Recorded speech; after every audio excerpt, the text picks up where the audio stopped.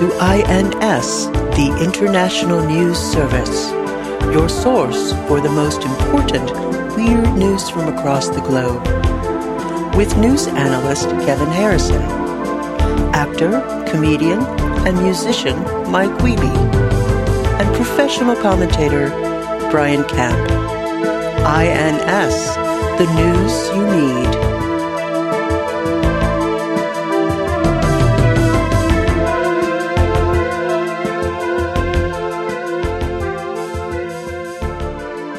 Patrick, this is Brian, and there's Kevin, and this is Pat.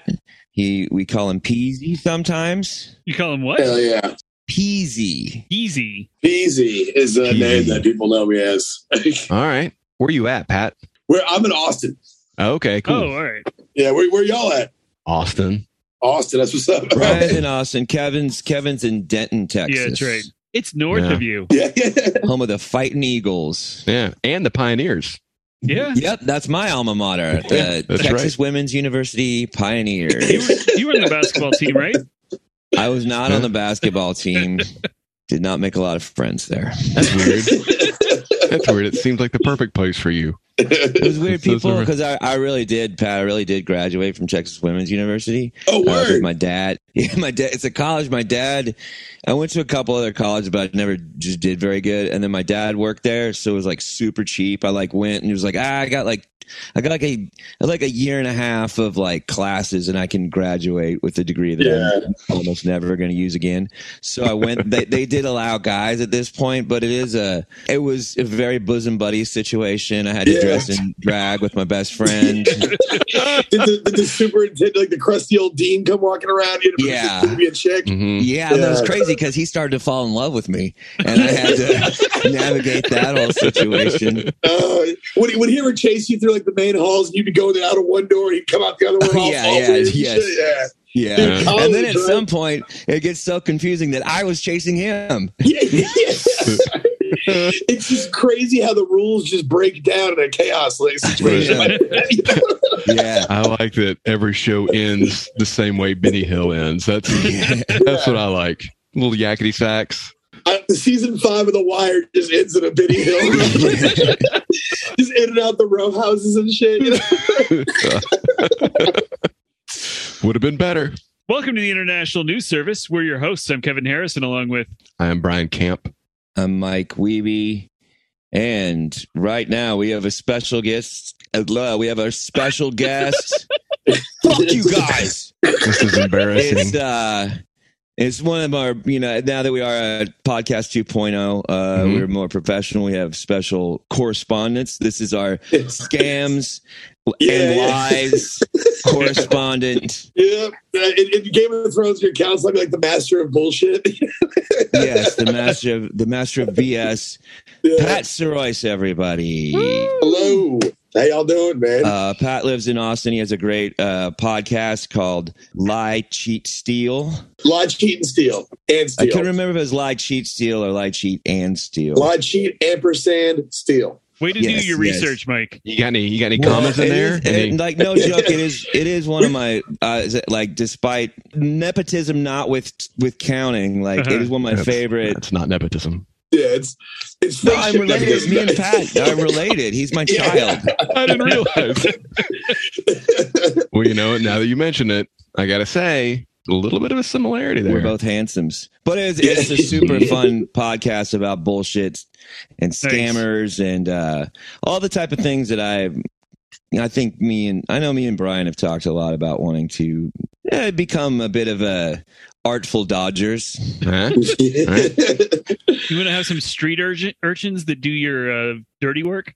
Ooh, man, an unholy child army, man. That's just that's power. That's right.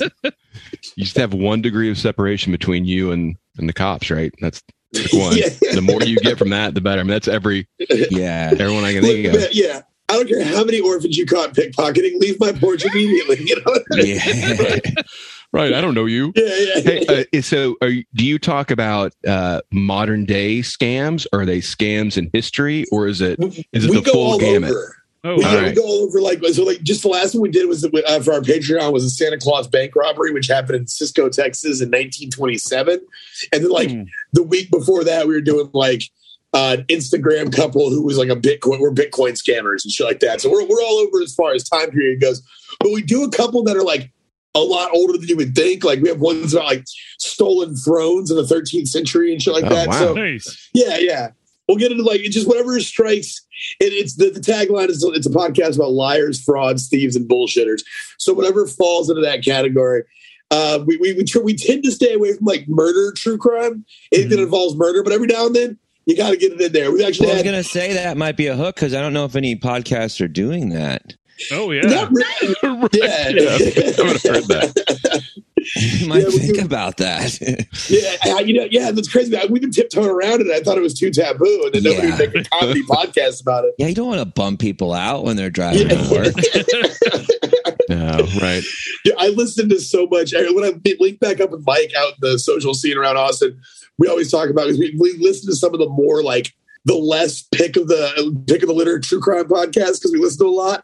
So we end up listening to some that are just garbage. And I can always bond with Mike over just real trashy true crime podcasts. Yeah. Can you give us an example or? One that I like listening to is one I stopped listening to. It's called True Crime Garage. Oh, and that just was it was these dudes from fucking Columbus, Ohio, and they're called the Captain and the captain and the scout or the admiral. Anyways, when they go, it has a beer sound and it opens up. He goes, crack open a cold one, step in the garage. Let's talk some true crime. It's very dude-centric true crime. It's what's up, brothers? Fucking, just looking at checks and shit. And one's dead. It's a very bro down podcast. There's that one. I used to listen to Sword and Scale. That guy got in the early. That was one of the first pod a decade ago. But I started to get the vibe I think you're jacking off to these murders, man. I know exactly. There was one episode where it was that kills Cannibal Cop type thing where the guy would write fake cannibal details, and he would use a little vocoder box to speak in his digital voice. And so he thanked the guy who helped him do that, the computer guy who helped him make the digital voice thing. And then he prank called him on the next episode and kind of joked about killing the guy's kids using the vocoder box thing. And the guy was like, okay, man.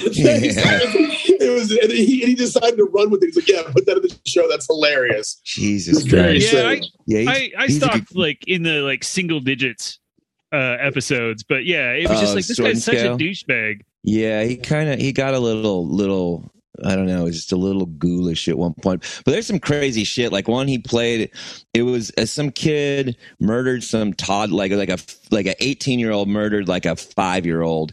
And it was a pretty crazy story where they couldn't figure out who did it because it was just a random kid I want to murder somebody. And they end up the cops are hey, if anybody even if you just know a person in this area that acted funny at all one day, because we don't got nothing. And so somebody's this weird kid lives down there, and they go and they had found some of the girls clothes, and they went to get some blood for the DNA. And so the kid comes home and he's freaking out. And then most of the podcast is him calling the cops 911 and just confessing and just having a complete mental breakdown about it's all crashing in at that moment. Oh, wow. And then the caveat to the story was just that they completely fucked up all the samples, so he never would have got caught. The DNA, they never would have figured it out. Oh shit! I love the ones where the host weirdly injects themselves into some small town, and the Up and Vanished is the king of that shit. Yeah. That dude just rolls into a place, he's knocking on people's doors, and he's just. Then the third season, he wanted to break his the missing white woman chain, so he did the missing indigenous woman in Montana, and he was running up on people's porches and getting guns pulled up. And shit. I was dude, you are gonna get yourself shot out there, dude. There's some wild ones out there because there's so much. People will listen to it. So there's so much shit coming out that's just irresponsible or just bad. some like it'll be the coolest artwork you've ever seen, and then you listen and it's some guy that like I don't know what they recorded it on their like iPhone 3 or something. Man. Yeah. I love when it's just somebody who has like a professional job who stumbled in some free time like during the quarantine. They're just like, I'm a white woman and somebody in my hometown got murdered and now I work from home, so I'm diving back in. It's just their vanity project. Yeah. They'll probably be the ones that solve the murder, though. I think I'd probably put some soccer moms on a case before the cops in Austin. Yeah, there's that one dude from Up and Vanished. His career got like solidified out the gate because the crime he was investigating got solved while he was doing the season, and it had nothing to do. It was none of his leads. It was nobody he was even close to on the trail of. But it just so happened while he was doing the podcast, the shit got solved, and his career was just boom. And now he just does them every couple of years. Does another one and can until he dies. We need to solve something, fellas. Yeah, man. Hey, we solve mysteries every week. Yeah. I'm trying to figure out my own life. After I get that, then I'm going to figure everything else out. Yeah. Well, there's your self-help book on the heels of the self-help book. That's you start solving crime. You guys ready to get started here? Oh, sure. So this week, we've got scam expert Pat Sirois from the Lie, Cheat, and Steal podcast. We're going to talk about 2 news stories, and then we're going to discuss some scams with Pat. Yeah, so just a real friendly town hall. Yeah, that's right. You better be taking notes. So our first story comes to us from The Independent. One of the few... The skateboard trunk company? No, the newspaper, The Independent. I know, but they have a newsletter. The hard-hitting journalism. Are they based out of Santa Cruz, California? No, London. That's right. Did you read this in the back of a 1987 issue of Thrasher? Yeah. Was this written by Christian Asoy? Oh, he killed somebody, right? No. What? Christian Asoy went to jail for drug trafficking. Yeah. It was Gator kids, killed somebody. Yeah, Gator killed someone. Gator gave me a sticker at a competition, probably pre-murder, I think, but day of. I like to think game peep game though, you know. So one of the silver linings of the COVID-19 pandemic is that many companies, including my own, have found huge benefits in shifting from in-person offices to allowing employees to work from their own homes. A few weeks ago, a TikTok account dedicated to working from home, or rather, this one was dedicated to working from the beach. And it was, so the woman who runs it was working from the beach when she posted a video of a man who really brought his A game to remote working. The man, who was dressed casually, pulled a green screen out of his backpack. Then he attached it to 2 wooden poles behind him. The goal was apparently that if he was called into an impromptu meeting, he could set up his home office as his background using the green screen behind him. And then he could proceed to take the meeting while actually enjoying a day at the beach. Most commenters praised the man for working smarter, not harder, while others wondered how he'd get Wi-Fi or cover up the sound of the waves. However, this working remotely from anywhere but home scam may not be the perfect crime. For example, in July, another remote worker went viral on TikTok when he received an impromptu meeting invite from his manager to join a video meeting while the worker was secretly on a flight instead of working remotely. That video received 1 million views. Whoa. It's 1 million views. I know. That's a win right there, right? Yeah. Who needs a job and you got 1 million views? That's right. Yeah. All it takes is cheating at work. Shit. Yeah, that should be huge. We're millions in the hole right now, I think. I do not know how, because it's a lighting issue. How are you gonna look like you're in an office or whatever? But the good thing about remote stuff is now, like, I don't even think any of that's a scam anymore for most jobs. Like, if you work remote, it means you work wherever. You don't have to be at home. You can do whatever you want. Yeah. No, we at my office, we have video meetings, but everybody but the speaker is supposed to have their camera off because I don't want to watch you eating spaghetti or whatever. And so we could still do it from. I'd pay to see a couple ladies eat spaghetti. You know, like that's my fetish. Is real messy, real sloppy, like the noodle, like a lot of slurping and stuff. Marinara or Alfredo sauce? Alfredo, of course. Yeah. Marinara it just looks like blood at that point. That's a different fetish. That's a different thing. Yeah. That's for the Germans. I just love that scene in Patch Adams. They dunked that old lady in the noodles. That'll get me right off, man. Thank you for bringing up Patch Adams. Work we're on such like at some point, like, it's really been cool. Like, I can kind of go on the road and still work now. Yeah. And it's like it's a weird time in the world that we can do that. That being said, you know, I feel bad for like the Jeffrey Toobins who is like, there but for the grace of God, go any of us. Right. I don't think he did that. I don't think he did that thinking somebody's going to see this dirty fun act. I mean, I think he thought like, I turned off. Well, that meeting's over. I've got half an hour. Let's see what Riley Reid's up to. Let's see if Riley Reid started doing videos where she puts her feet in spaghetti. I bet so.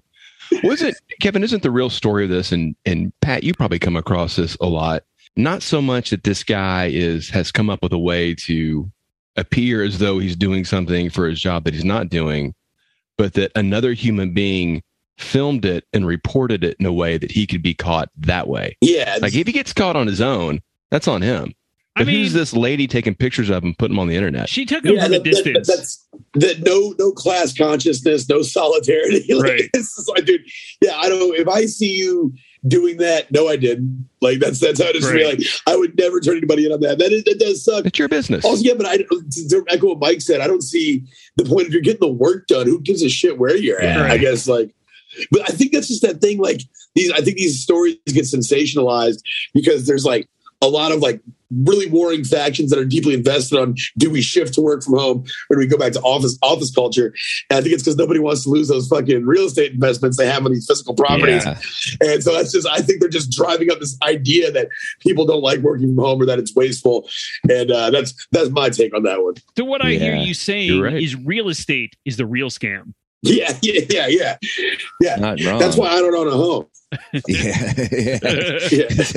don't want to get scammed. You're not gonna get me. Yeah, no thanks. Right. I like having 50 neighbors. Okay, so that is the word. People that snitches, they deserve the stitches that are coming to them. I would say leave them unstitched. Yeah. Call me crazy. There was this lady back in the Dallas-Fort Worth area. I don't know if she's still on your local TV stations there, Kevin, but I remember Becky Oliver, Brian. Yeah. Was she like? Oh, didn't she like show up at like people's jobs and they were like a government employee who was late for work or something? She was always just. They went home at 4:00. I thought you were working till 5 today. Like, there'd be like meter maids or something, and she'd be like, "We filmed them for 3 hours just smoking at a park and not doing anything." I'm like, yeah, that's awesome. And you didn't write one ticket. Even when it was like being like, police officers, we watched them just sit around the parking lot for an hour. Like, yes, then it means they're not doing shitty things. It's true. Maybe there's nothing going on. Let them sit around. Yeah, I get a little mad when I drive by and I see they got the cars facing each other and they're just like fucking talking about the Wordle that day or whatever. I get a little angry, but at the end of the day, I'm like, you know what? Better there than anywhere closer to anyone else. So. Yeah, better there than paying attention to me or my car that has a 2020 registration still. I got laws. Yeah, I got laws to break. Yeah, hey, buddy. I got shit to do. Stay in that church parking lot. Bear claws. Dude, I tweeted about this the other day, and like I wasn't clout chasing as the youngins call it, but I got mad about it. I got to HEB, it was raining, and I was putting in my earbuds to go into the shop, and this lady like beckoned me over, and I took my headphones out, and she was trying to help this homeless lady get out of the rain, and she was trying to put her little baby buggy that had a bunch of her shit in it into her minivan and couldn't lift it. So I went over there in the rain, me and her kind of worked together to move it in, and we get it put in there. And I turn around, and one of those HEB overtime cops is just under the pavilion, like on his phone. And I was like, man, fuck you, dude. Just like, that's all. I don't know. I got a little mad about it, but yeah. I was like, get that motherfucker like a mop and a bucket or something. Like, do something for, just like clean the windows. I don't know, but do something. I've talked to it because when I worked at Buzzmill, there was a bar in Austin, and there was a coffee shop. So cops would come in all the time, and we give them free coffee because there was always some shit popping off, and it actually came in handy a couple times if there was warrants there. But I kind of got to know some of them, and I'm not full of hate, but I'm also not going to wear a Blue Lives Matter shirt or whatever. Yeah. Like, I mean, maybe it's just because I got friendly with a handful of them, but they were definitely, because some were just like scary adrenaline junkies that were ready to just like, that were kind of, I mean, one was telling me about how he'd gotten like this SWAT firefight, and I was like, man, it must have been hard to go to sleep after that. He's like, nah, dude, it was fun. It was really, it was exciting. But they were all telling me that there's lots of gigs that were just total like, even easier than the HEB gig, where it's just like they just drive around, like hang out at like bus stops and stuff, and just kind of go to sleep. Yeah. If your neighborhood's bad enough, Church's Chicken will just go, hey, just like so you camp out overnight, like a little gas station, fun security guards. You can, you're a cop, you can get some overtime hours out there. Yeah, probably get some free biscuits. Oh yeah, I do. I grew up with a guy that ended up being a San Antonio cop, and we hung out one night. And he got so drunk on 6th Street that he definitely flashed his gun at somebody in an argument. Oh, shit. Yeah. And the guy was like, what do you do? Shoot me on 7th Street? And he was like, and then he just showed his badge. Like, I'll just have you fucking taken to jail. Like, it was a wild night. I hadn't seen him since high school. And that's what he was getting up to with his law enforcement credentials. I don't like cops and when they're doing bad cop behavior, but then when it goes to full bad lieutenant shit, I'm kind of like, nah, that's kind of cool though.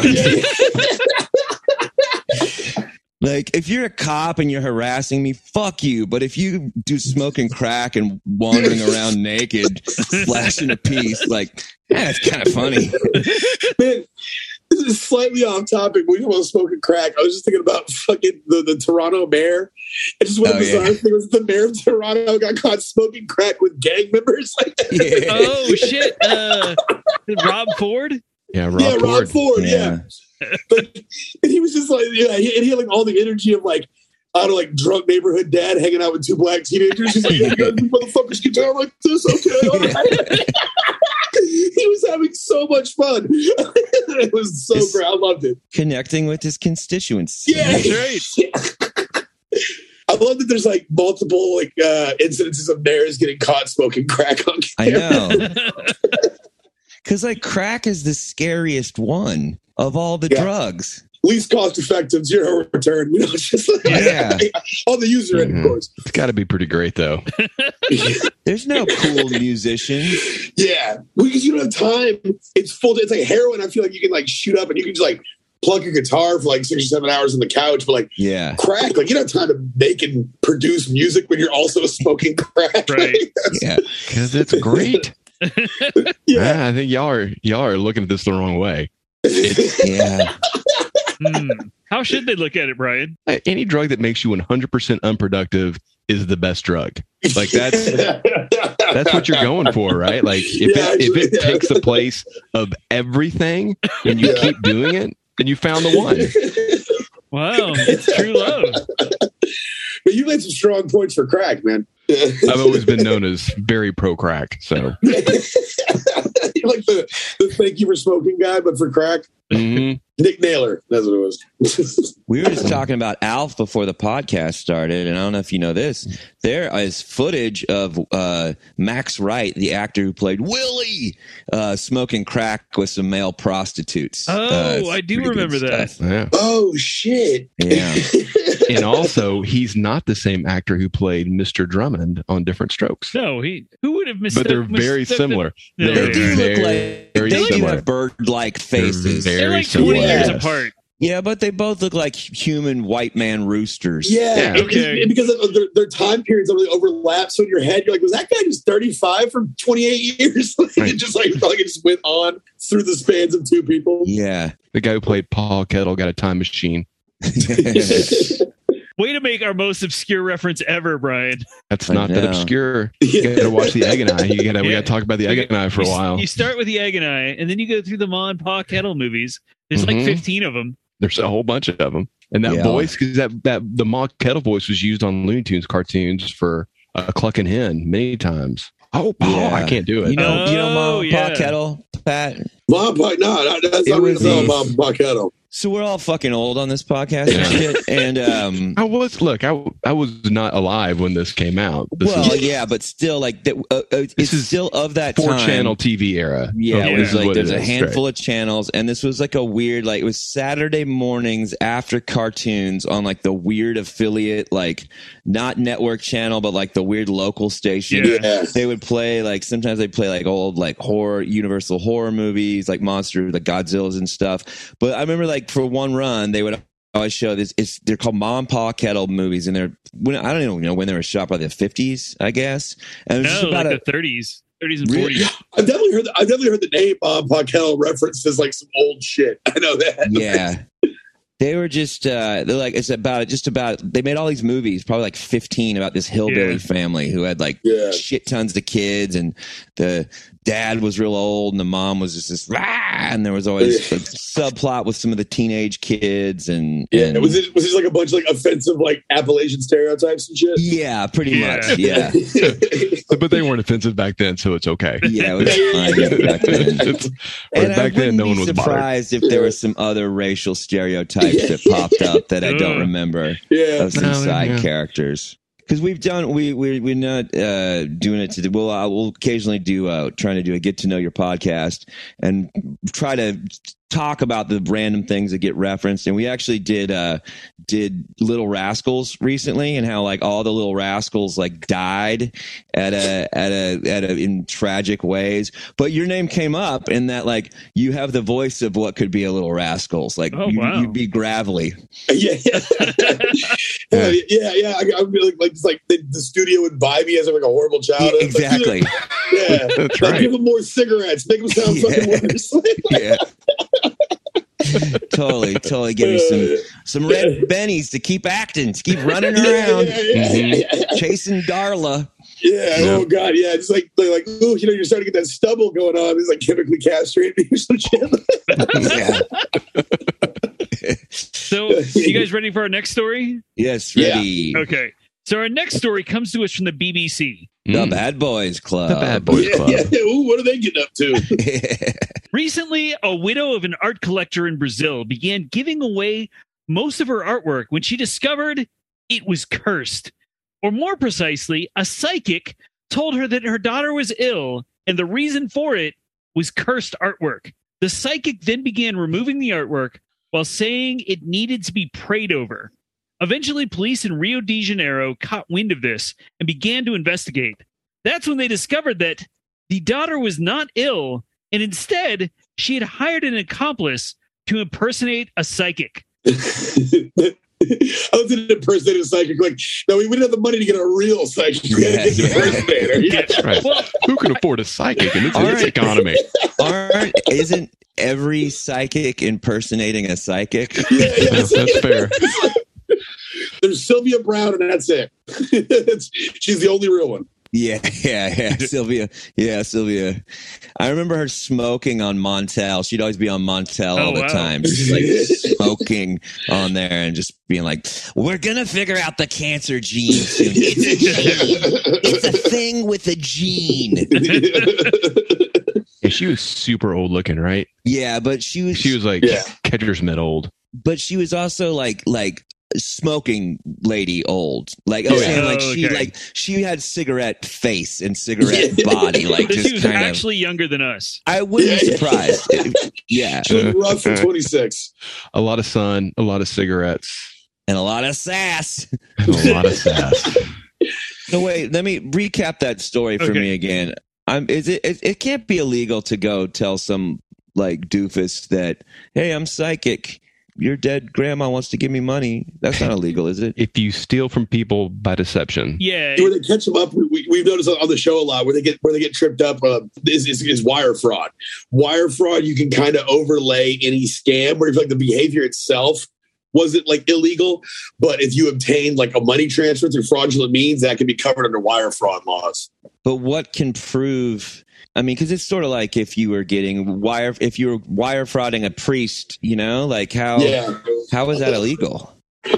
Yeah, I don't know, man. It's one of those things where like, yeah, what do you say to somebody? I mean, I guess I don't know. It's one of those murky areas. I don't know who would be.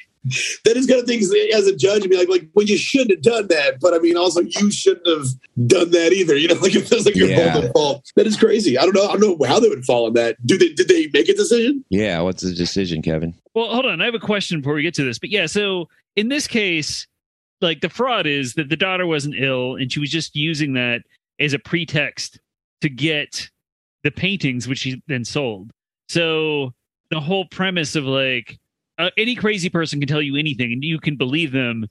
And as long as, what they're telling you is what they believe, or they're following through at least with that, then that's not fraud. But if they're using that as a pretext just to steal from you, then it's definitely fraud. Yeah. Think TV preacher. Yeah. So a TV preacher can say that by sending money, they're going to pray and they're going to heal your child's blindness or anything else.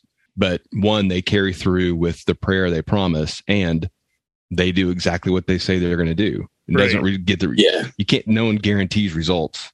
So I wonder if there's like a documentation process where they just like have to get a video. It's like, and this is me specifically praying for Timothy to get the candy. And he's like praying. And then if need be, like if like the ATM is, I can see your records. It's just like gotta go get the records and shit. There's just an accountant with a spreadsheet open. Tom Lombardo. You have to videotape yourself going, "Dear God, please, please, please, please, please make," and then he like looks over, Karen's cancer. Which kind?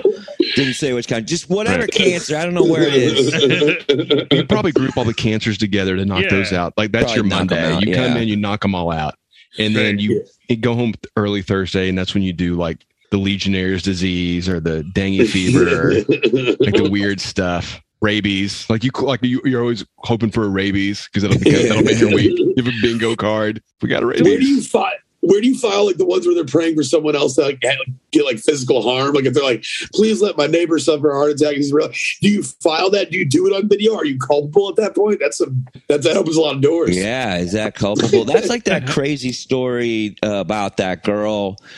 Like, I don't know, is her ex-boyfriend or just some dude who liked her who was like, I'm real depressed. I'm thinking about ending. She's like, you totally should. You should totally fucking kill yourself. Yeah. And then she did. And then he did. And then she got, I can't remember, she got in trouble for it. She definitely got charged with some level of murder. Yeah. And I don't know, like that weird thing of like, oh, she's legally, she's a fucking bitch. That's for sure. Like that's he's a legal bitch. But I don't know that that's actually like murder. Yeah. Though, You're a party. Yeah. If I tell you like, hey, Mike, go rob a bank. Okay. And this is how you do it. And then you go and rob a bank. Then I've encouraged you to do that in a way with detail enough that I'm kind of a collaborator. Then can the movie Heat go to jail because that movie has made me want to rob a bank? I mean, I haven't robbed a bank, but if I do, I'm gonna wear a suit. I'm gonna wear like a dope tan suit, and I'm gonna have a hockey mask on and a duffel bag. Are you prepared for a rolling gunfight through a random downtown? From Michael Mann. Is Michael Mann culpable? I watched that movie Thief.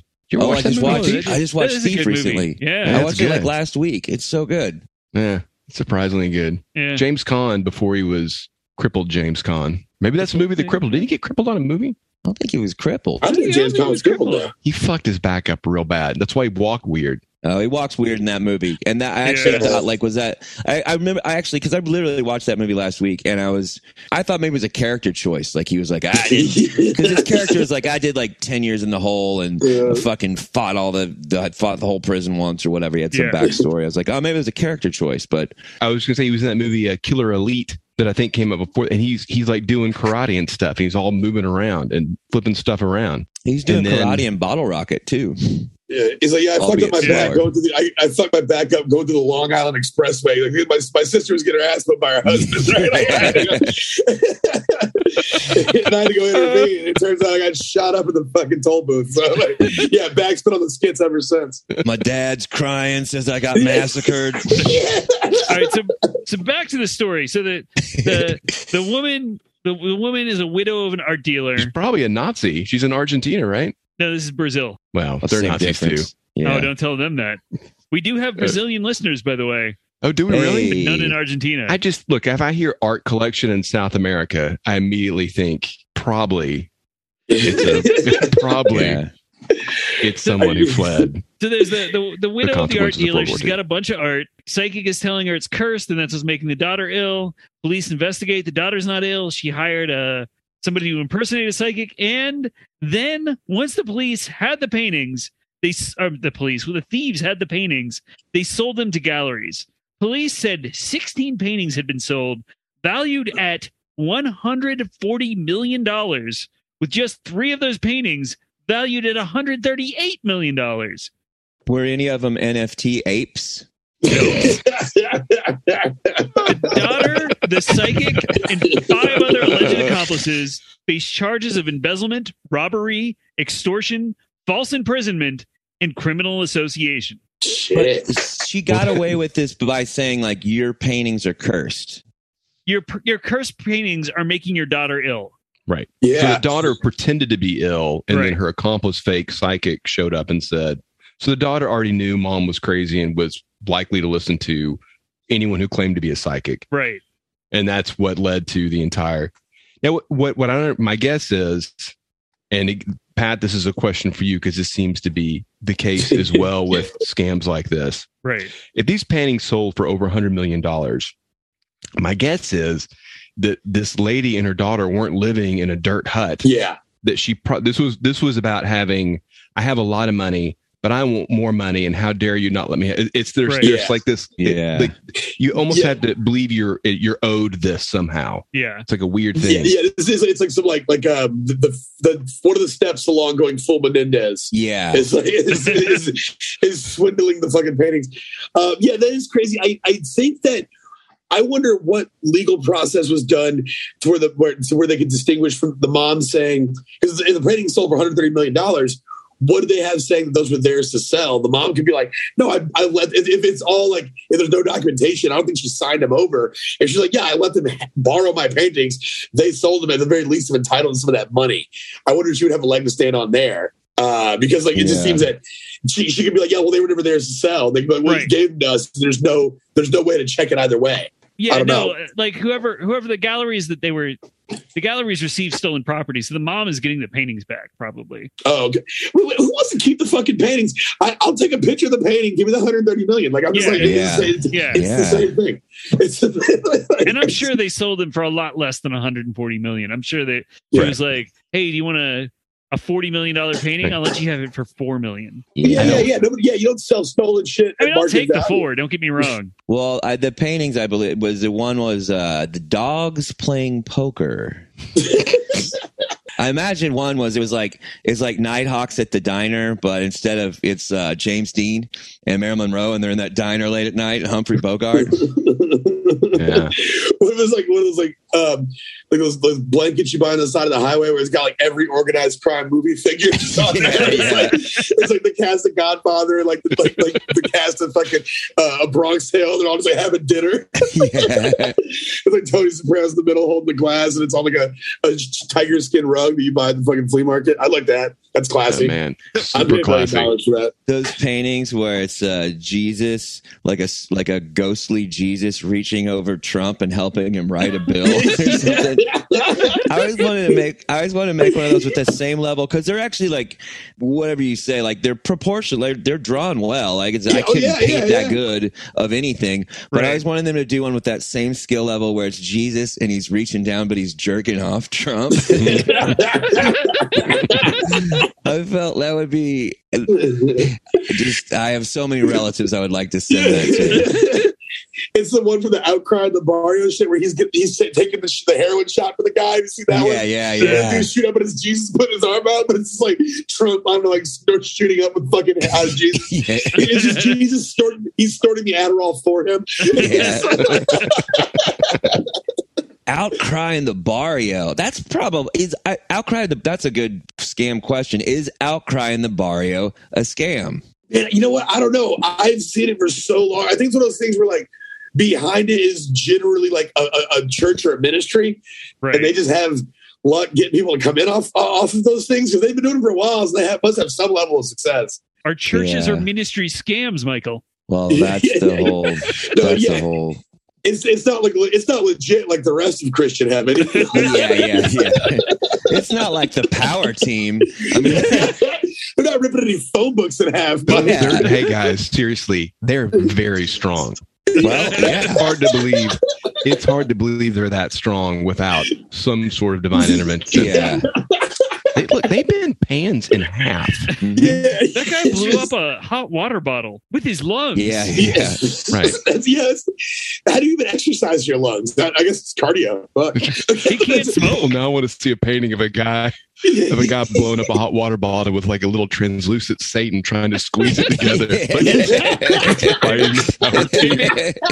Maybe you should explain to the listeners outside of the U.S. what the power team is, Brian. Oh, the power team was a group of red-blooded American men who come to public schools all over America for an assembly and show you the power of God and how it helps them tear phone books in half and bend frying pans together and of course blow up a hot water bottle, which I'm sure even at the point they were doing it, even though they probably about 100 hot water bottles a year, and they had to be the chief consumer of hot water bottles in the United States.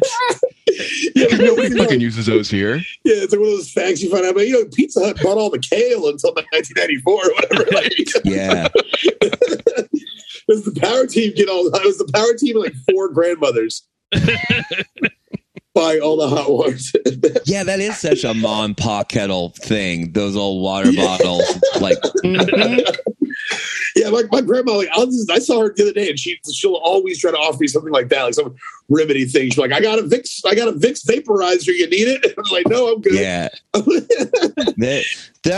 Then the power team would also, I'm sure, end every. I never actually saw them, but I'm sure they ended everyone with like, "I bet you guys think that we're real strong. We're a bunch of real strong guys here, but this strength that we have, it's nothing compared to the power of God." Yeah. Yeah, he can rip fucking 4 phone books in half. That would be another great painting. 4 phone books. You find out that heaven is just like praising God for eternity. Like when they actually tell you what biblical heaven is, like, oh, you just praise God for eternity. You just watch God rip phone books and shit for eternity. Like that's heaven. He's just punching through flaming boards. You better cheer. Oh, you better cheer. God doing crazy basketball dunks. Yeah. Dude, yeah, he's like one of those traveling extreme sports teams where it was like they had 2 scooter guys, some rollerbladers, a couple skateboarders, and they set up a ramp at like county fair. They could all do backflips. And so they would just do like 40 backflips an hour for like the whole day. Oh man, praise him. Yeah, praise me, man. Dude, at the end of those one people though, you said they all got charged with all that theft and all this stuff, but they also got charged with associating with criminals. Well, I think it's creating a criminal assssociation, making a syndicate. They're like, we're gonna charge you for this. We're gonna charge y'all for fucking being friends, obviously. Yeah. I don't know what the fuck y'all think y'all can just know each other like that. I do have a question for you, which is, so while I was writing this, I saw another story where some guy in Australia won $17 million at the lottery, and then he was scammed out of all of it by a psychic. And do psychics, are they super common in scams? They pop up. What's funny is I've seen them. If somebody has done a thing where their whole life has been pretty much one big scam, we'll have stories like that. Like this kid who pretended to be like a Saudi Arabian prince, even though he was like a Colombian dude. And he pretended to be a Saudi prince for like 3 decades. And it's usually when people have that weird ass lifetime hustle of being a scam artist, if you dig deep enough, there's a time when they scam somebody by posing as a psychic. It's a weird common thread that goes between them. Like, we did a story about a lady that scammed a Shark Tank producer. And the Shark Tank producer ended up subscribing to our Patreon just to tell us to cease and desist. Wow. And then he wrote us back, and he was so I was so bad for the guy. He goes, my lawyer told me to listen to the podcast, listen for instances of falsehoods. And he's like, and something happened. I fell in love with you guys. And he's like, I hope you'll understand. I'll have to discontinue the Patreon subscription because it's too stressful to listen to. It's like, but fucking, yeah, he got it. Anyways, but that guy, the lady that hit him, fucking when you dig back in her history, the scam she did before him, she was a fake online psychic in LA, and she had nothing but one-star reviews because people were like, this bitch is fake. And it was just, yeah.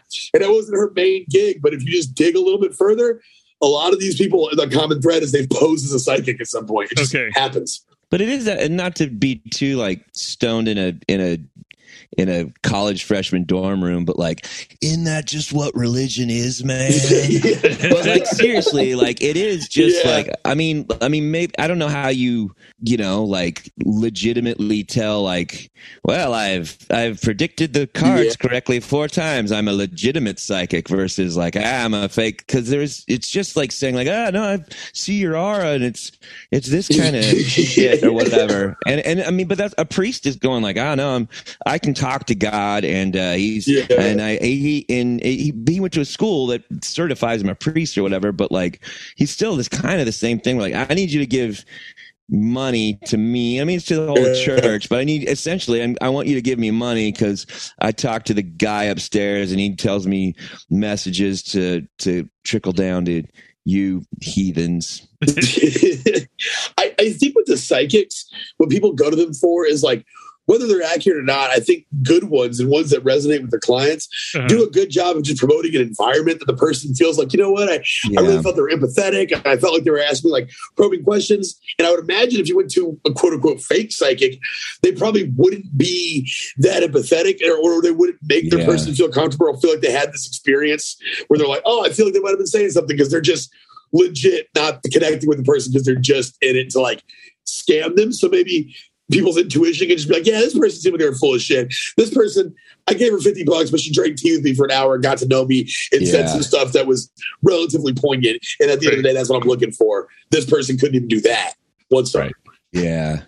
A good psychic is just a therapist that can talk to ghosts. Yeah. Spooky therapist. Yeah, just a spooky therapist. But I mean, isn't people who have a psychic and they keep going back? I mean, they're going for the same reason that people go to therapy, right? Or people who meet with their preacher person every week, right? It's the same. Yeah. They're scratching the same itch, and so it's the line about pornography. I know it when I see it. Like there is, whether you're a therapist, you're a preacher, like anyone whose job is engendering trust from the person they're talking to. If that's the way they make money, they have to create this arbitrary line that they won't allow themselves to go over, because it's not a scam until it is, right? And then we all agree, like, again, TV preacher, that's a scam.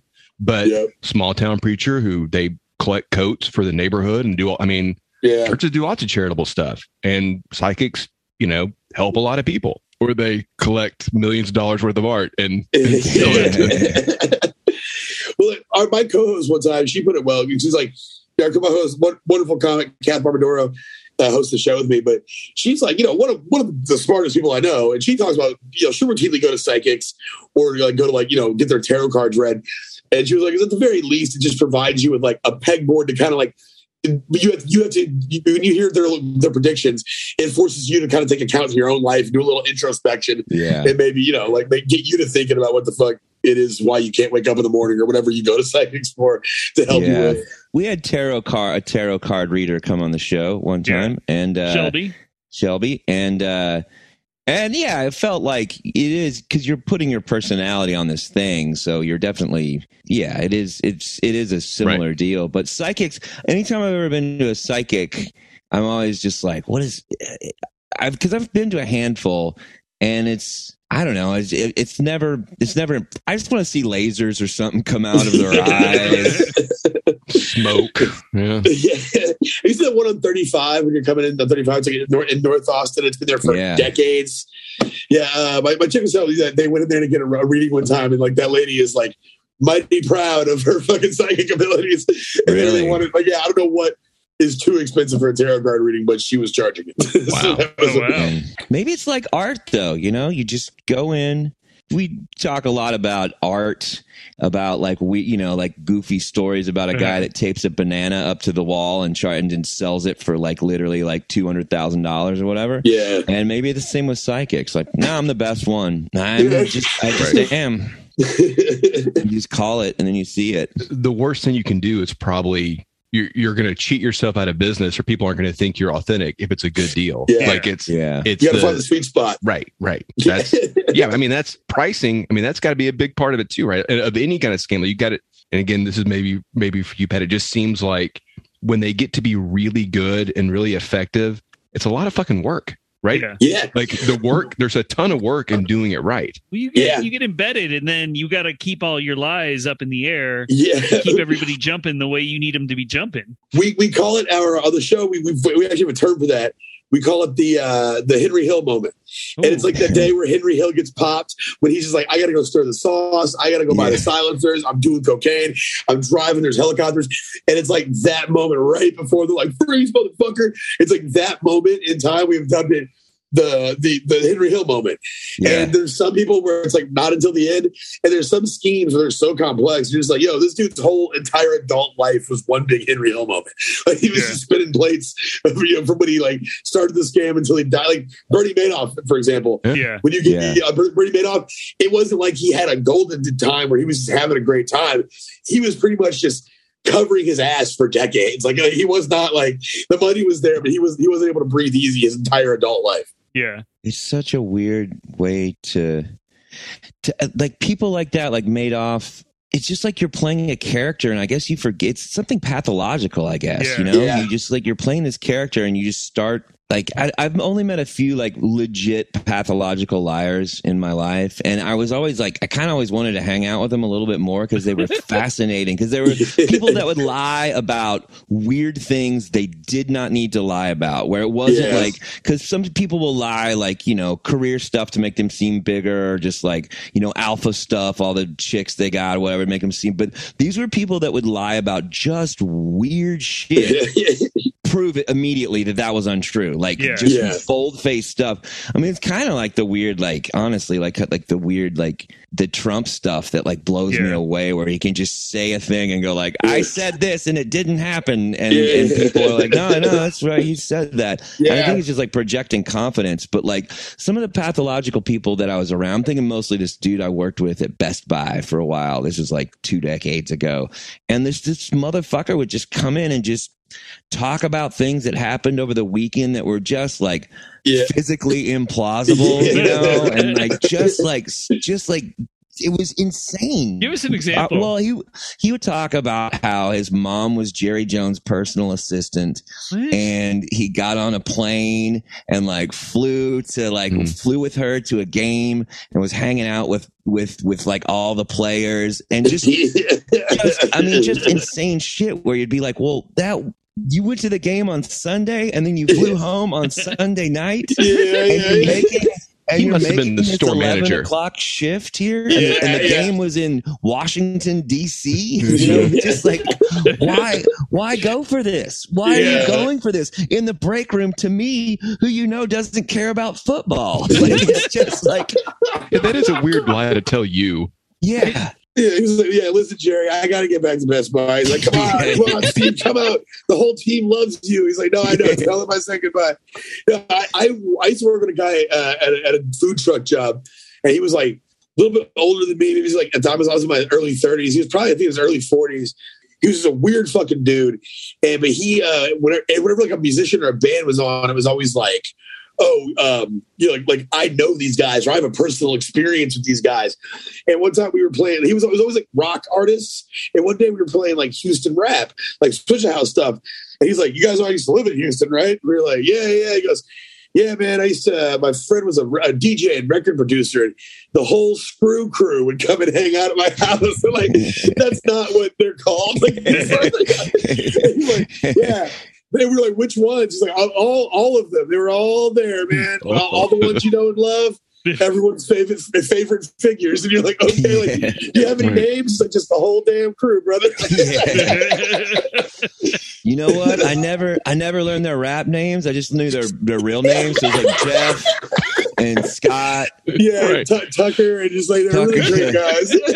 That is not a genre of music I know a lot about, but even I know better than to call them the Screw Crew. Screw Crew. Yeah, the whole Screw Crew. It was the whole Screw Crew. Yeah. Like, they all have like 30, 40 people who are just like obscure figures, like from Houston street life, that like some of them like drifted through the vocal booth occasionally in the late 90s, early 2000s, but they were just full-time crooks otherwise. Like, he's like, "Yeah, I just hung out with all those guys, man." That's so good. I don't know what causes people to do that. It's like that kid, like, like the kid in school, like the Napoleon Dynamite type. Like, my uncle works in the Secret Service, and I shoot top secret guns on the weekends. And there's something about some people they scratch some kind of itch doing it, and it's baffling. Like, it makes sense that you would try that once or twice when you're a little kid, because I'm sure I did once or twice when I was a little kid. I remember kids in there like crazy elaborate lies, and even at 5, when I don't have a lot of, if you tell me something and I'm 5 years old, I'm pretty much going to go, "Well, he said it, so it must be true." Yeah. But you know, there were these kids that would just go on, and you're like, "No, there is no summer camp for G.I. Joe where I get to hang out with Snake Eyes and it's $5 for 2 months." I have $5. I remember in the 5th grade, this kid was, somehow it came up amongst 5th graders that I was shocking, still a virgin. And, "Hey, Mike's not fucking anybody. Can you believe this?" "You're not smashing?" Yeah. He asked if I was, and I admitted to that, and he clowned on me for a while.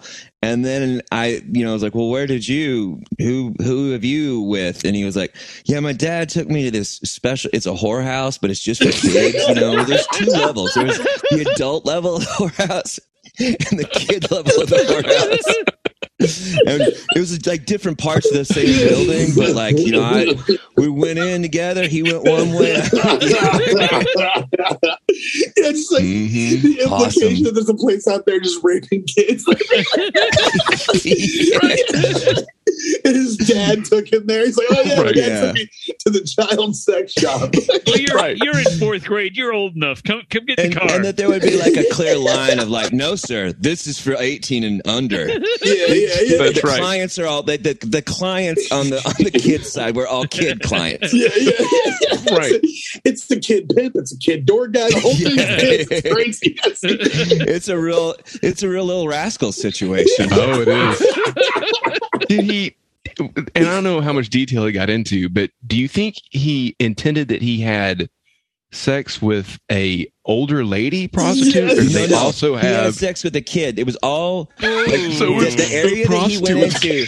It was all it was all young prostitutes. I mean, I think he might have said she was like 13 or something like that. No, but it was all that. Yeah, like there was this area, and there was the adult prostitution area, and then the kids prostitution area. I like the idea of a 5th grader going, "Yeah, she was really hot. She was an 8th grader." Well, I mean, and I believe he didn't say a whorehouse. He called it a hoe house. "Billy, get your coat. I'm taking you to the hoe house." How long did you believe this to be true, Mike? That's the. I feel like I was doubtful about it in the moment, but I did not press him or call him on it, because part of me was like, I don't know. I mean, maybe. I didn't have enough experience to know that. And I did, as a kid that was not very confident. So funny to me. It's hilarious. It's so funny. I know now. I kind of want to find him and go like, that was a good fucking line, man. This is real. It's a real fun. It is a line that goes full circle that you kind of hate him for a while. You think it's so stupid, but now looking back on like, man, what so funny. I like the idea that you track this guy down and tell him it's a great story. And he's like, what do you mean story? What do you mean story? Like he's sticking to the line. Oh yeah. Years later. He's not even he's not even thinking about it like he survived it. He's like, no, it was tight. I crushed ass in there. I'll take you there right now. Now you stay in the adult section. Oh man, it was cool. She let me take off her training bra. I don't remember the kid's name, but I remember exactly. I remember where we were in Jennings Elementary, and I remember what he looked like. He had a very flowing, curly kid mullet, a wavy mullet. It was the hair of the times. Yeah, it was times. That's what we really talked about in the Stranger Things days. It was. They need to bring that up. The kid hoe house. The hoe house. The hoe house for kids. What you call Discovery Zone? We're in the now. I think we're fully in the town hall corner. Okay. Have you guys ever had any scams committed upon you, or have you ever committed some? I got shortchanged once. You got shortchanged once Yeah, at Kroger. I was a checker. Yeah, at Kroger. No S. Kroger. Well, is there more than one? It's not. I'm not talking about more than one. I'm talking about a singular. How many Krogers grocery store? And there's called Kroger's. His name was Ben Kroger. The store is called Kroger. I worked at Kroger. But it's his store, Kroger's. No, he founded it. Albertsons is your store. Yeah. No, I think you're thinking Jewel Osco or maybe Food Lion. Anyway, it was I was a really good sacker, and they promoted me to checker really fast because I was a really good employee for the good people at Kroger. It always got busy at about 5:30 or 6. And so you always have like 6 people in your line. This is back when you could still buy smokes at the checkout and everything. And there's no cameras anywhere back then. Nobody's really watching anything. There were probably 10 registers going, and either a family or people who were obviously together came through. They were all talking. They were loud in the line. All dudes. The dudes were kind of up front, like 3 really big guys, and bought like 5 things. And just talking the whole time, and like kind of spread out around the register talking. I literally had been in they don't give you training on this when you're a checker. And look, it's so obvious now, but I was not expecting this at all.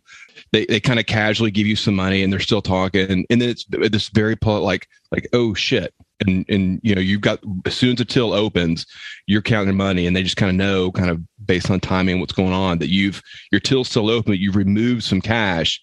And then they start like, I think I just gave you like, oh shit. And it's real fast, and your line's long, and there's this push. One of the guys is like walking towards the exit, kind of yelling, come on, let's go. It's like yelling to his friends to let go. And they're never really yelling at you. So there was never in this moment where I thought like, these guys are trying to take advantage of me. It was just they created a very hectic situation. Right. It ended up being like they got like $19, I think. Right. Yeah. So my till was short $19. I had to figure out what it was. But I mean, now I've seen it like twice in my life. I've seen at grocery store, not at convenience stores, people in front of me in line try to do the same thing. Like it's really easy to spot the first time somebody does it to you, but it worked. Yeah, I've worked so many tills and cash registers. Yeah, like I worked in pawn shops for years. So I got some people trying to scam us all day. Like, I got scammed one time. I trying to pawn his car and get like a loan on his car, and he wanted an amount that we couldn't give him because we had to resell it, But he was like, so I needed a car, so I told him that I would pay the other half of him personally. And we would give him a loan for like $1,300. I was like, I'll pay you the other $1,200 to get $2,500 for this vehicle, and then I'll just pay the loan off and get it out. He's like, cool. Well, so we did that, and I gave him the $1,300, and then he came in one day when I wasn't there, and the other employee didn't know that we had this arrangement, and he fucking just picked up the loan. I was like, yeah, you can get my car on a loan. So I just gave the guy $1,300 for nothing, and that felt like shit, man. It was like my income tax like 10 years ago. Oh, but, wow. that was a rough one. Also, like you said, if we've ever committed a scam, now that I don't have to worry about, I don't have a day job now. If I worked in a place that was not mom and pop owned, and it was like a publicly traded company or a franchise, and if you're listening and you've ever employed me, yeah, I've ran some kind of game on you because I think I have no fucking, corporations are not people. I don't give a shit. Yes. Yeah. If I catch you slipping, I will capitalize upon it. But if you're a mom and pop business owner or someone I respect, you're good. I'll never do anything to a real person or a citizen. But if your company is publicly traded and you guys haven't really done all your fucking homework, I'm the wrong guy to hire. I'll tell you that. Maybe I wasn't when I was younger. I don't know. Maybe the inclination isn't there anymore. I don't know. I haven't had a day job in a minute. I think working for a giant corporation would kill me so bad. Yeah, they're not people. They steal from Walmart, everyone. Steal from Best Buy. They like it. The only company I respect is HEB. And at my brokest and my youngest, when I was like, new job, don't get a paycheck for 2 weeks, have $10 to my name. Yeah, I've taken advantage of the fact that I was a white guy with a shirt and a tie and just fucking walked out with my fucking card before. Just because I was like, hey, I have 3 weeks to my first check in this commission job. You know, like, so yeah, but yeah, Walmart, always okay. Always morally right. Fuck them. Go ahead. Yeah, HEB might be the one big corporation that gets a pass, gets a holy day. It's the one I respect. I saw a tweet. I was like, HEB, Texans love it because it's the closest thing we have to infrastructure. Like that just makes sense to me. Well, you spent a lot of time there too, right? And HEB sushi is pretty good. It's not bad. Oh, yeah, I bought HEB sushi today. It's good. It's maybe some of the best in town. Anyway, that's a whole other conversation. Outside of Central Texas, HEB is a grocery store chain. It's Texas. They treat their people really well. They have really good food. Can't praise them highly enough. So, Pat, what is the best way to sneak into a concert? Best way to sneak into a concert? That is easy. That is a black shirt, black pants, and a fucking rag in your back pocket. Oh, like you're a stagehand. Bottle of water, or a case of water bottles. Hey, hold up, coming through. Hold on. What about instead of a case of water bottles? What about a bag of ice? Bag of ice? Yeah, I'll take it. As a door guy, and I've almost been a door guy like hundreds of times, which I guess is not shocking when you look at it. I've been door guy, but yeah, I don't give a shit. I don't feel like checking IDs. When shit's like stressful, it's like South by, and you come in, there's like you have a rag and everything. There's something on your wrist. You're carrying a bag of ice. Right. I'm like, yeah, come on in, man. Oh shit! Yeah, come on in, shoot Modest Mouse. Where the fuck is your plan? What if you have a dolly that you don't care about that you're willing just to abandon? Can you roll into a dolly anywhere? I'll let a guy in my own fucking house if he has a dolly. Yeah, you tried hard enough. Come on in. Right. Come on. Hang on. I got scammed. Well, actually, just the other day, in that I was dumb and left my my laptop in the TSA at the airport in Minneapolis. I left my laptop because they it made me confused and I was late for the flight. So anyway, and I'm going to get on my computer on the flight and I was like, fuck. And then so the second I land, I go and I sit down and I start making phone calls to the airport. And of course, nobody's answering anything. So then I was like, TSA lost and found. And the first thing that came up was just the most official looking Minneapolis lost and found. We'll take care of it. And it was $40. It was like, well, yeah, you give us $40. It's some kind of fee for doing it. And we'll track it down. You put in all this information, gave him the $40. And then I don't know, immediately tried to, I'll try and make a phone call again, and then did another thing and realized here's the real website. Oh no. Here's the actual website that you're supposed to call. And here's the same form, only there's no fee on it anywhere. And I think there's a lot of those. I think there's especially concert tickets and shit like that. It is so, they know how to rig that Google game to where the first thing that pops up is that. Yeah, that's just terrifying, man. Especially if it's something like they know people are looking for it, you're panicked, you're freaking out, you're like, oh, my fucking laptop. You're probably not doing the due diligence. You're just like, what? Okay, whatever. American Airlines. Yeah, totally. Right. Well, in that $40 line, I mean, that's the sweet spot, right? That's the smart amount. Yeah, you could even, let's go. Yeah, and you could even explain no, it's still a service. Yeah, people are so frazzled, they're traveling. We take care of it for them. And they we're don't have to worry about it. Shipping, right. And there's all that. Yeah, because honestly, 50, I would have gone wait a minute. But 40 is just 40 is a the perfect. maximum amount that I'm like, I guess no, that sounds right. Like $40 got desensitized me from years of buying drugs. Yeah. That should be like a somewhat alarming amount of money. Like 40 fucking bucks, but just I've forked over specifically $40 so many times in my life. Yeah. Oh yeah. It's so weird what like $40 is a lot. And when it's like $40 for like 4 drinks or 5 drinks in LA or something like that. And then I go somewhere like, man, this band's really good. I like them a lot. And I can tell they're struggling on the road and I'd like to help them, but $40 for a t-shirt and a record. Come on. For 2 things I'm going to keep forever. Right. And enjoy Never forever. get rid of. Yeah.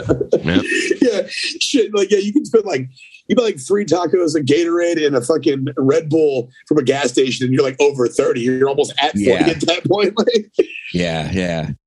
I almost got scammed. I take it back. I immediately caught the scam when it happened. When there was a moment that I was immediately like, "Oh, you motherfucker!" I got a DM on Instagram. And it looked like a dude. I didn't go way back into his thing, but I immediately like, is this a real person? And it looked like a real person. I was like, hey, my kid's a really big fan of your band. Can I will you write a birthday song for him? How much will you charge or whatever? I think you said I'll give you $500 or something like that. And I've written birthday songs for friends and for just even like some people that have just hit me up. Like, would you do this for my wife or whatever? I guess I should, I don't know, since this is going out, I should go, it's always $1,000, but it's been way cheaper in the past when it's happened, And so I was like, it's a thing that I've done before. So I was just kind of like, just real quick, when you say birthday song, what makes a birthday song? Is it like 30 seconds? Is it just is it a jingle? Like what? Yeah, I kind of do a jingle where it's just been kind of like, I don't know. It's always been a thing where like, well, tell me like, I don't know, 10 things about them, and I'll just kind of try and squeeze it into like a silly little song. Sing a Mad Lib to him. Actually, I'm not going to ask him to do it, but Pat is an amazing rapper, and you can give him 5. You got to go see his group. They're called Vanilla Presley, and people will shout out like 10, 5, 8 topics, and he'll freestyle them all into a thing. That's awesome. It's really amazing. Yeah, it's fun. Yeah, it's a neat little human trick that gets us paid. Yeah, totally. I mean, so it'd be like if somebody was like, "Hey, can you do this for?" So I'm like, "Oh yeah, I can do that. Tell me some things about your kid." And I should have been a little bit, because he told me like, he gave me a couple facts, and they were a little too vague and generic, and I should have. But I actually kind of started fucking around with the song and started like thinking about it and stuff. I hadn't recorded anything. So we went back and forth a little bit, and he was always really like insistent, like, hey, is this cool? Is this cool? Are we going to do this? And he was really like aggressive about it. And finally, I'm like, yeah. And he was like, okay, cool. And I think we agreed on, I guess it was 500 or whatever.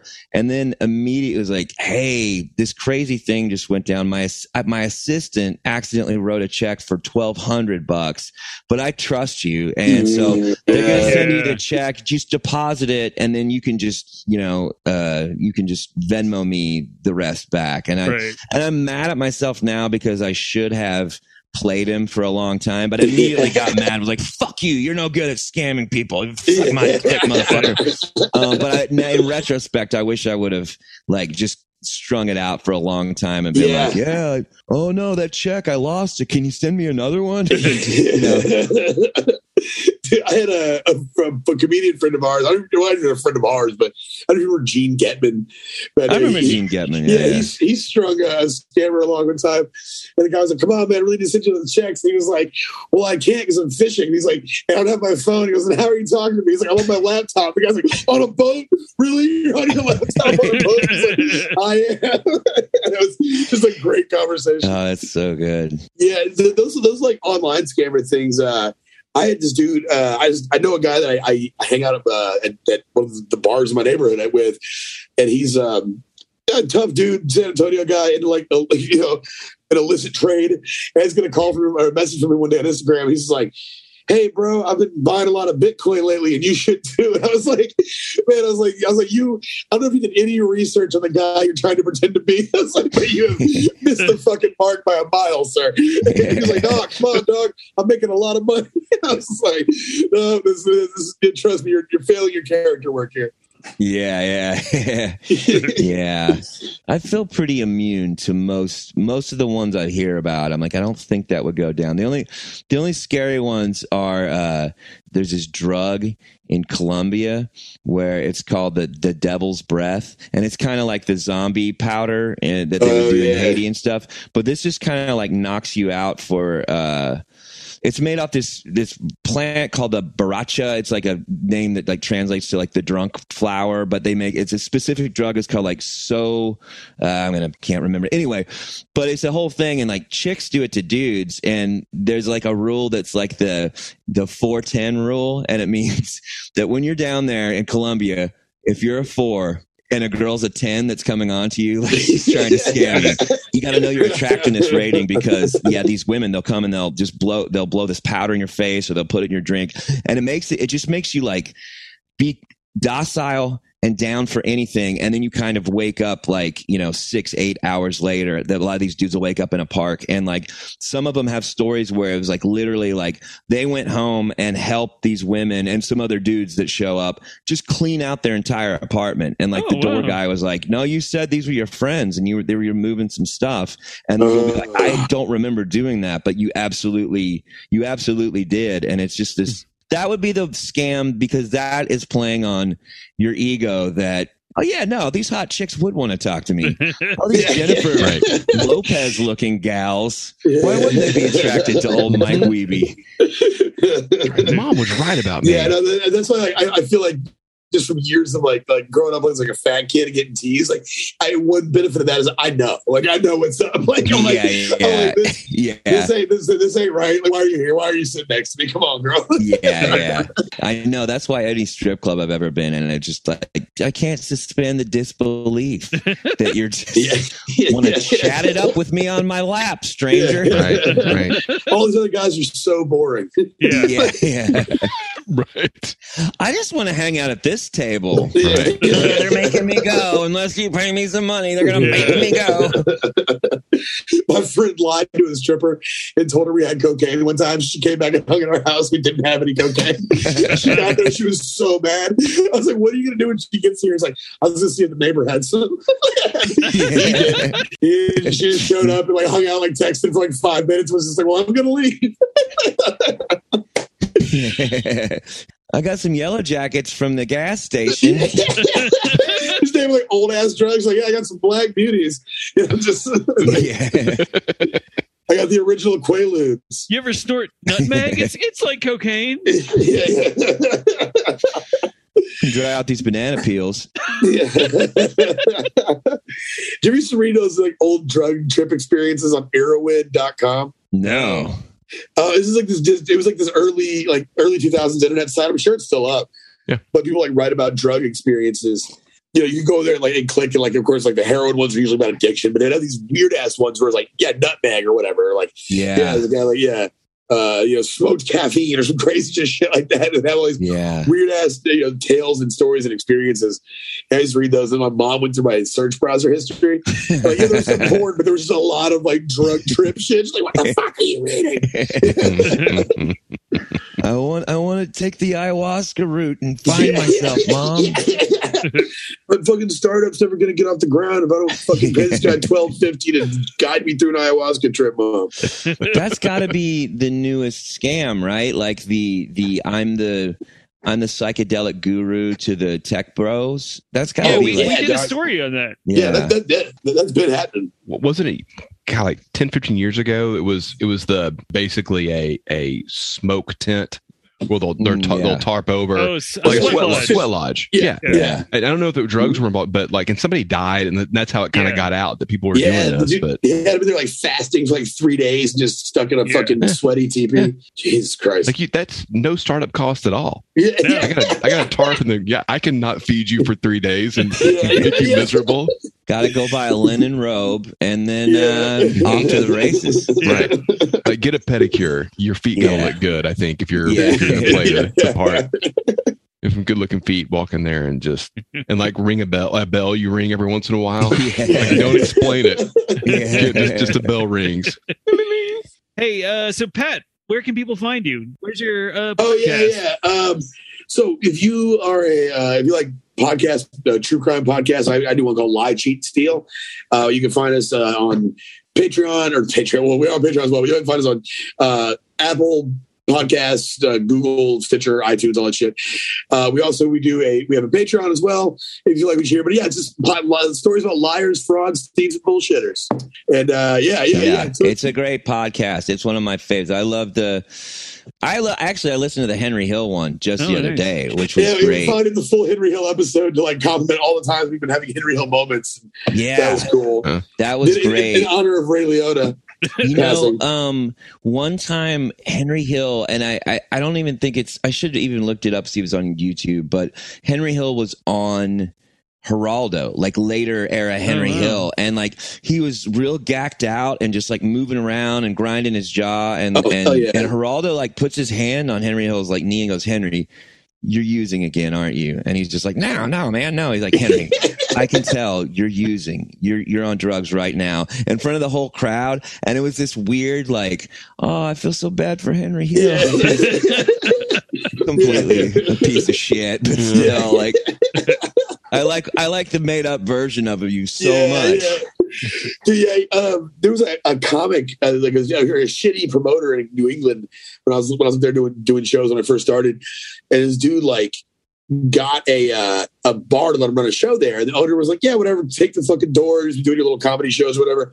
And he did a few weeks of those, and then somehow he stumbled into like getting Henry Hill's booking fee, and got Henry Hill to do a speaking engagement, and like sold the fucking place out because it's Middletown, Connecticut, and it's Henry Hill.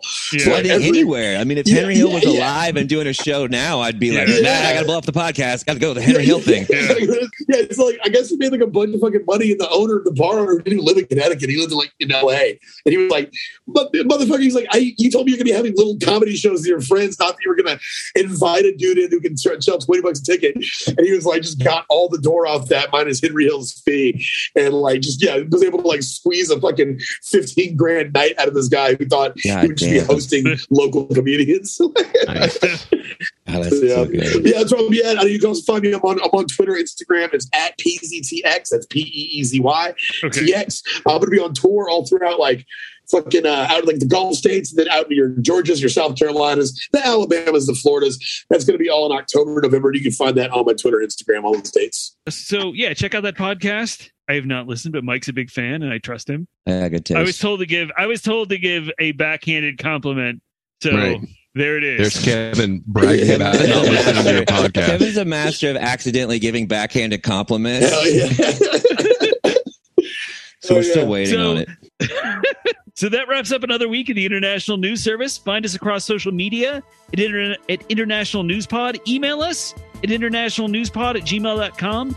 Our psychic visions are telling us that the best way to cure your health ailments is to tell your friends about INS. Check out the INS merch store at Redbubble and our Patreon. We'll see you next week. See you in hell.